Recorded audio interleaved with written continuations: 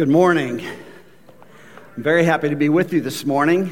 I love to come into a church that I know believes in reaching the people around the world, sending and making sure that people are able to take the gospel to the uttermost parts of the earth, but also to be a part of a church that believes in walking across the street. It was obvious to me what you did last week, that you are concerned about your neighbors. And I believe with all of my heart that that's what Jesus calls us to do. He tells us to start in Jerusalem, Judea, Samaria, the uttermost parts of the earth. And I believe that you are a part of that. You're a part of the kingdom of God that's right here in Flint. And I believe that God is using your church to make sure that people all around the world hear the gospel. What kind of a Christian are you anyway? And that's my question for all of us, really. And it's a question I think about every single day. What kind of a Christian am I going to be today? Whether I'm in Flint or whether I'm in Indianapolis or wherever I am, if I'm in Jerusalem or in Baghdad or wherever I might be, what kind of a Christian do I want to be? I looked into the scriptures to answer this question, because I really desire to be the kind of Christian that is a true follower of Jesus. In fact, I even want to be like him. There's an event in the life of Jesus that I want us to read about this morning, and then I want to share a little bit about that event. And that event was something that really defines for me, because the wine and the vodka, that doesn't define me as what kind of a Christian I want to be. But this event really defines for me and for others what kind of a Christian I want to be as I follow and try to imitate Christ and try to be like him. I'd like for us to turn to the Gospel of John, chapter 4. And let's stand together as we read God's Word. I'm going to start reading it at verse 4, and I'm going to read through verse 15. This is the word of the Lord. Now he had to go through Samaria, so he came to a town in Samaria called Sychar, near the plot of ground Jacob had given to his son Joseph. Jacob's well was there, and Jesus, tired as he was from the journey, he sat down by the well. It was about noon.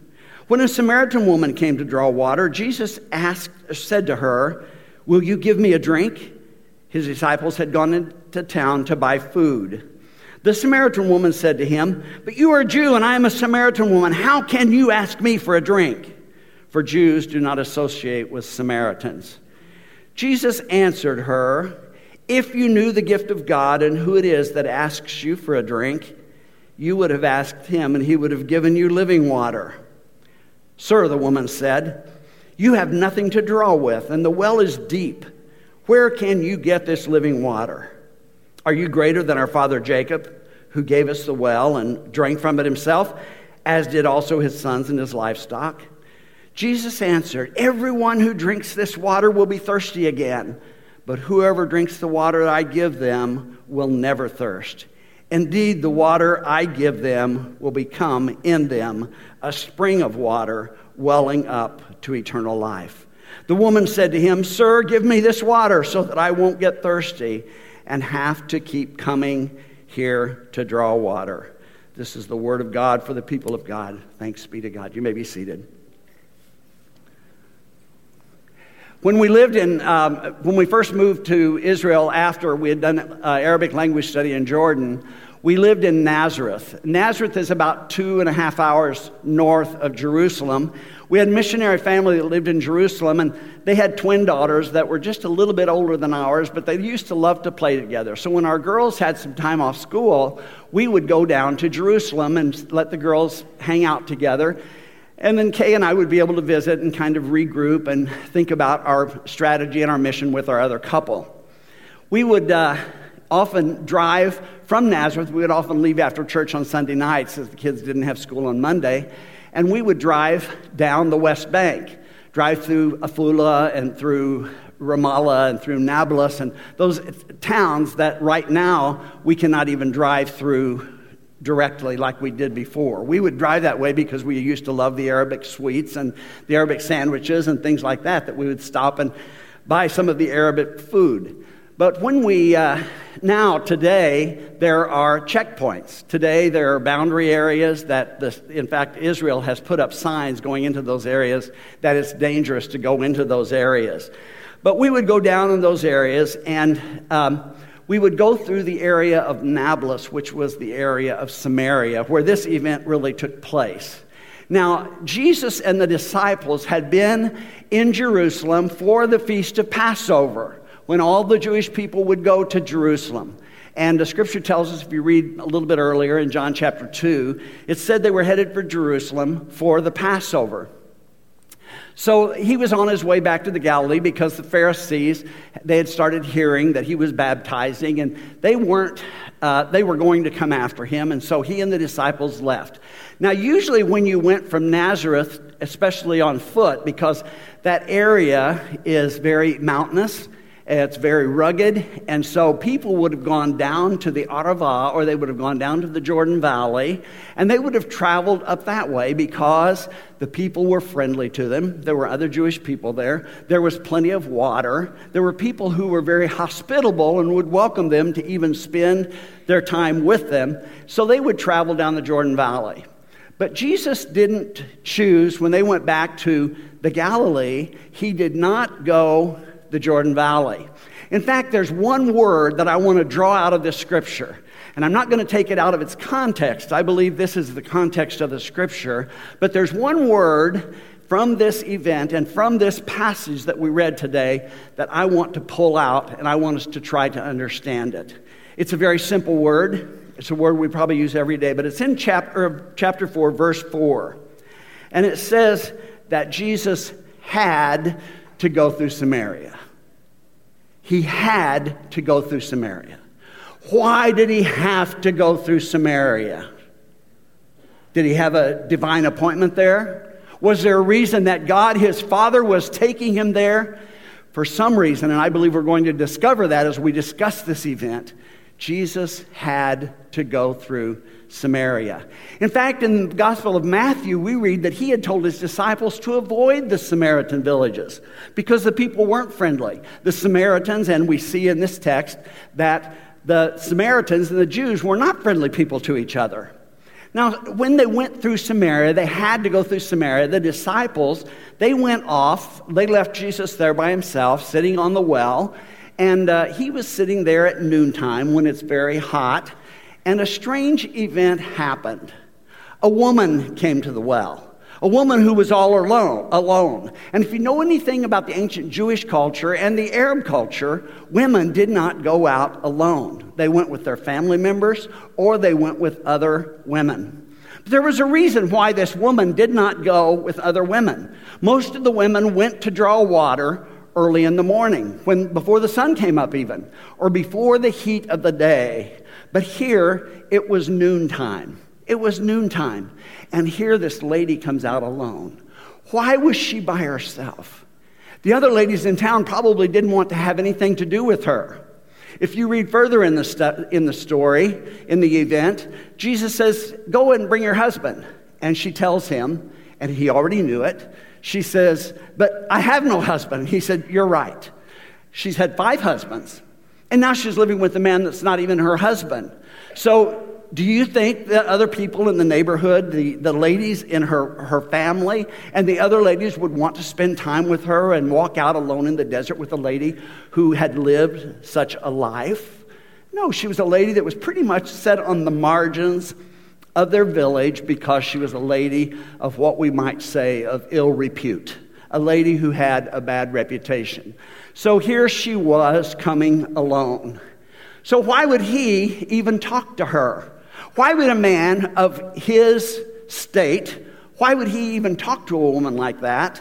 And why would he talk to a Samaritan woman? Because he was Jewish. It sure surprised her. And she says to him, "Why are you even talking to me? I'm a Samaritan." And then he says that he had something to offer her. Now, isn't that the way sometimes? And the disciples came back. It tells us they came back and they were shocked that he was sitting there talking to a woman, a Samaritan woman. But isn't that the way we are sometimes in our communities, that we see someone that may have a very, very bad reputation or someone who is so different than us? And we might not approach them because of their differences or because of what other people might think. Jesus didn't worry about what the disciples thought. In fact, he rebuked them kind of and gave them some great teachings that we'll talk about in just a few minutes. Jesus didn't worry about her being a Samaritan, didn't worry about her being a woman. He didn't even think about her being marginalized. Didn't worry about the color of her skin or her moral or immoral lifestyle or even her religious background. They were different, and in this event, later on, Jesus talks to her about worship, and she says, "Oh, but you're Jewish. You worship in Jerusalem. We worship here on the mountain." Now, the Samaritans did not worship in the temple. The Samaritans worshiped on Mount Gerizim, and they still do today, by the way. They worship on Mount Gerizim, right there in Nablus, right there on the West Bank. But she says, "You Jews, you worship up in the temple. You make your sacrifices up in the temple. But we do that here in Samaria, here on Mount Gerizim." Jesus he said to her, he says, "Oh, it doesn't really matter. There's going to come a day when we're not going to worry about where we worship. We're not going to worry about the temple because God's going to live differently than he lived in the temple or for you on Mount Gerizim." But he said, there's going to come a day when we all worship God in spirit and in truth.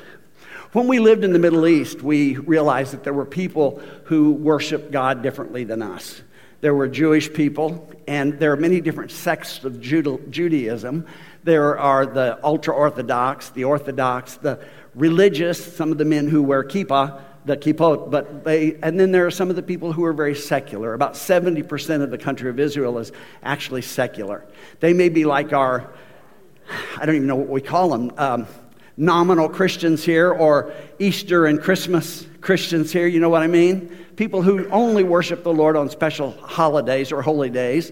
And there are many people, Jewish people in Israel, that are like that.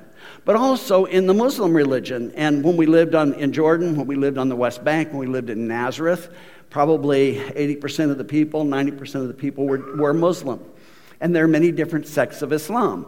There's the Sunni, the Shiite, the Alawites. There are many different sects of Islam. So all of them worship differently, and they look at the prophet differently. So there are many different sects of Jews and Muslims. But Jesus didn't worry about what she was or what her religious background was.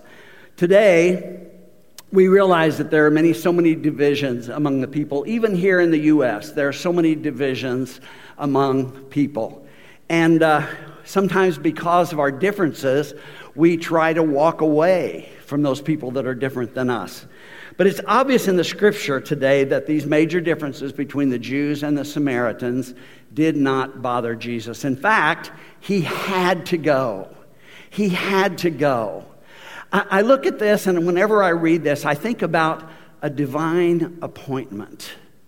A divine appointment. Now, I was called to be a foreign missionary when I was 18. My wife was called when she was younger, and we went on an assignment from God and from the church, and we're thankful for that.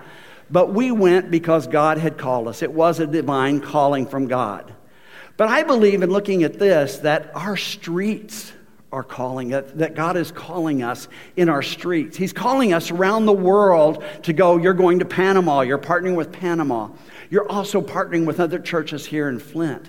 But God is calling us. It is a divine appointment that we respond to when we respond to missions. It's not just going out to a foreign country as a designated missionary, but it's responding to a divine appointment from God. When we went to Mount Gerizim several times for the Samaritan Passover, and the Samaritans are the only sect that still sacrifice a lamb on Passover. And, the Jewish people, they don't have the temple anymore, so they don't sacrifice the lamb. And we would go up there, and the language of the Samaritans is kind of an ancient Hebrew, but also it's Arabic, and because they live in the Arab area on the West Bank. And we were there, and every family brought a lamb to be sacrificed. There were about 40 different families, and all of them bring this lamb. Well, the lambs have to be perfect. The sacrifice has to be perfect. Well, the families would go around and inspect the lamb, and they would look at all these different lambs. They found a lamb that had a little nick in the ear, and I don't know if it was just planted there to show us or what, but they grabbed this lamb and they took it out and they threw it out and had to bring another lamb to be able to be sacrificed. Well, when they brought the lambs to the altar area where they sacrificed them, the lambs would be laid there. The men would come and they would be crying and they would be weeping, almost like at a Nazarene altar. They were weeping and crying. And they would cut the throat of the lamb, and the lamb would start bleeding all over the altar. And then they would take this blood, and they'd start going around and sharing it with each other and putting it on their clothes, their white robes. They would take it to their families and make sure that this blood of the lamb was also touching other people. It was interesting after it was all over, and there was like shouting, like they had just been saved. Anyway, the high priest wanted to explain to all of us who were there, and it was during a time of one of the intifadas, the uprisings, that very few people were there. So he said to me, he said, would you translate for me? I'll speak in Arabic, but he said a lot of these people don't speak Arabic or ancient Hebrew. So could you translate? So I did. And he translated, was telling me what they were doing. He said, we sacrifice the lamb. We throw all of the innards, we throw the wool, everything, because the lamb has to be, or the sacrifice has to be complete, and I knew that. But he started talking about that, and he said, we put a stake through the lamb, and then we put it into this big pit in the ground that's got burning fire in it that will roast the lamb. Then each family will take their lamb home and follow the Passover laws, and then they will take it home and eat it with their family and their friends. So, but when he was talking, he used the word, when he talked about putting the stake into the lamb, he used the word salib, which is an Arabic word for basically to crucify. We crucify the lamb. We use the stake and we crucify the lamb. And then he said to everyone after he explained all this, and I was shocked. I said, you actually crucify the lamb. Yes, we talk about it in that way. And then he said, listen, if you didn't get this or understand it, or you didn't get enough pictures, come back next year because we do this all over again. I thought, wow, we have got a message of a lamb that was sacrificed once and for all, not far from here in Jerusalem, that was sacrificed once and for all. And we don't have to keep coming back every year to witness it. We can celebrate it, but we don't have to come back and make a sacrifice every year. Amen. Amen. We worship a lamb that was sacrificed for us once and for all, whose blood was spilled out for each one of us once and for all. And Jesus was telling this lady, there's going to be someday you may understand all of this. Well, obviously, if you look through the rest of this chapter 4, you see in this event that this lady did understand. She did drink from this living water and went back, and her life was so changed that these people who had marginalized her and put her aside because of her reputation, these people actually came to believe in the one who had changed her life. And you know, that's the kind of Christian I want to be. That I can go out and I can accept people, I can love people, and I can offer them living water to come to Jesus, and the people around will so see the changes in my life, the changes in our lives, and the hope that we have, so that they too will come to know this Lamb. They will come to know Christ who was sacrificed. But going to the Samaritan Passover helped me a lot to understand a little bit more about this story and a little bit more about the lamb that was sacrificed for you and for me. Well, the disciples came back. They came back and they were surprised. They said, what is going on here? And Jesus says to them, he says, I must do the will of my Father. I had to come through Samaria. It was a divine appointment. That's why I pulled out that word for us to think about today, because I believe that God has a plan for each one of us. For every person here today, whether you're walking closely to the Lord or whether you're far from the Lord, I believe that God has a divine plan for each of you, and that is to come to Him, to drink from the living water, and then for you to go and fulfill what His plan is for your life. And then the disciples are talking to Him, and He says something else to them that it helped me to understand this in living in the Middle East. When Jesus says to them, don't say there are yet 4 months and then comes the harvest. I say to you, lift up your eyes and look on the fields. They're white, all ready to harvest. Why did Jesus say 4 months? Did you ever think about that? What did he mean by that passage? Well, I believe I can help you to understand that a little bit better. Passover comes in the springtime. It's a time when Jesus says to them, don't wait for the big harvest. The big harvest is usually in the fall. It usually starts in August when all the grapes are harvested. And without their grapes, they couldn't have their wine or their juices. Without the grapes, without the olives, the October, which starts this next week, believe it or not, is Waqt Zaytun. It's the time of the olives when every family goes out with mothers and grandmothers and great-grandmothers and grandparents and children. Everyone goes out into their olive groves and they pick the olives. It's the time of the olives. You can go into an Arab village and not find anyone because they're all out picking their olives. That's in October. The figs are ripe. The nuts are, the almonds, the walnuts, all the nuts are ripe in the fall. So everything is ripe. That's the big harvest. That's the big harvest. Jesus says to them, but don't wait for the big harvest. But He said, look on the fields now. What is ripe in the spring? What gets white? The wheat and the grain. If you eat a meal without bread in the Middle East, either in the Jewish world or the Arab world, you would feel like you had missed out on something because they serve bread with everything. It's their daily bread. Talk about daily bread. They have daily, and many of us do too, unless we're on a diet like I should be. But Jesus says to them, don't wait for the big harvest. Okay, you fortunately are going to be having Dr. Warwick come in a couple of weeks, and he is fantastic. It really God-inspired, Spirit-inspired man, and you're going to have a great time of harvesting then.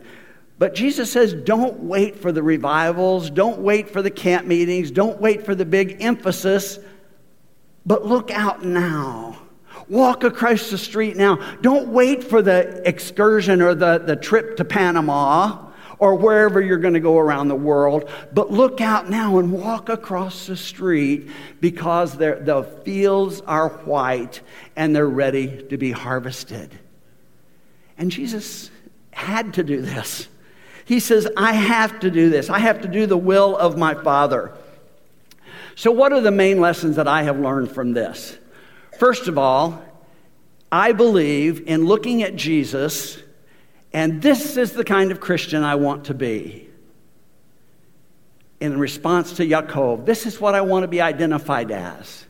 I want to be the kind of Christian that believes from this event today that we read about that all people are redeemable. All people are redeemable. No matter what their background is. No matter if they're Jewish or Muslim or a terrorist.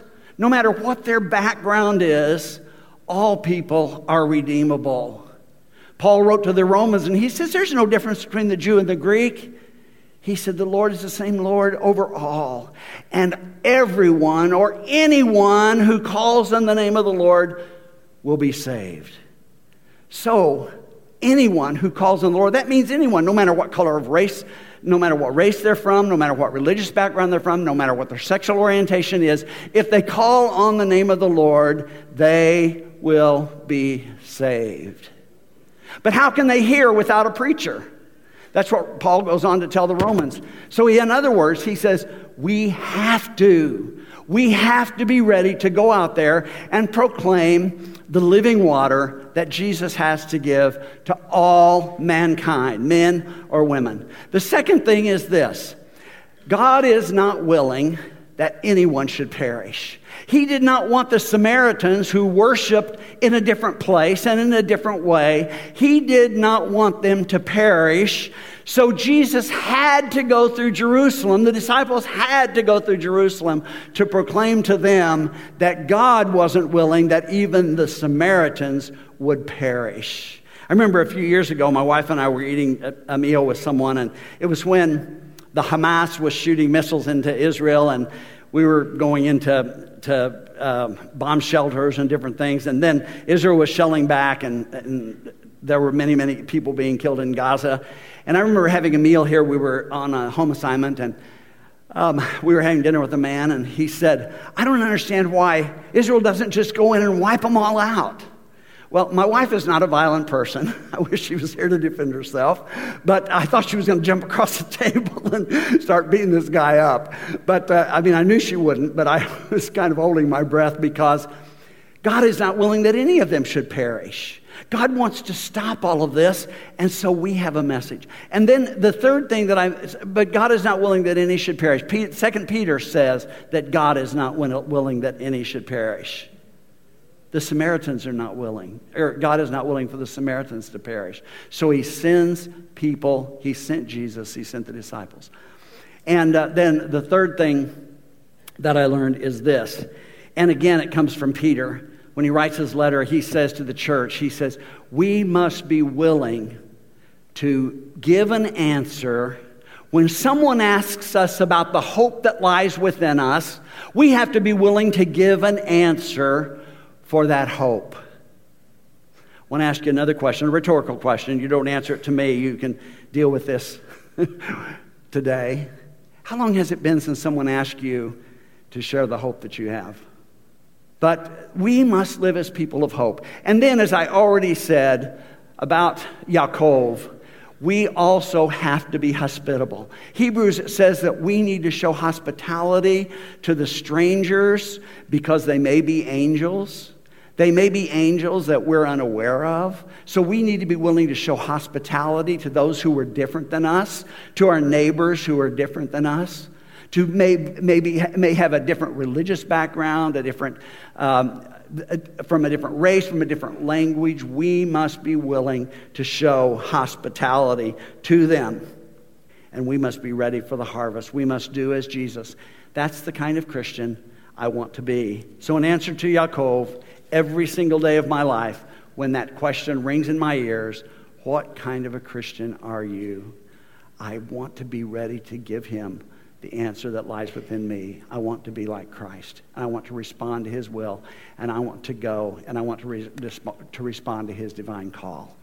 May the Lord bless you. Thank you, Lord, for what you're doing. In Jesus' name, amen.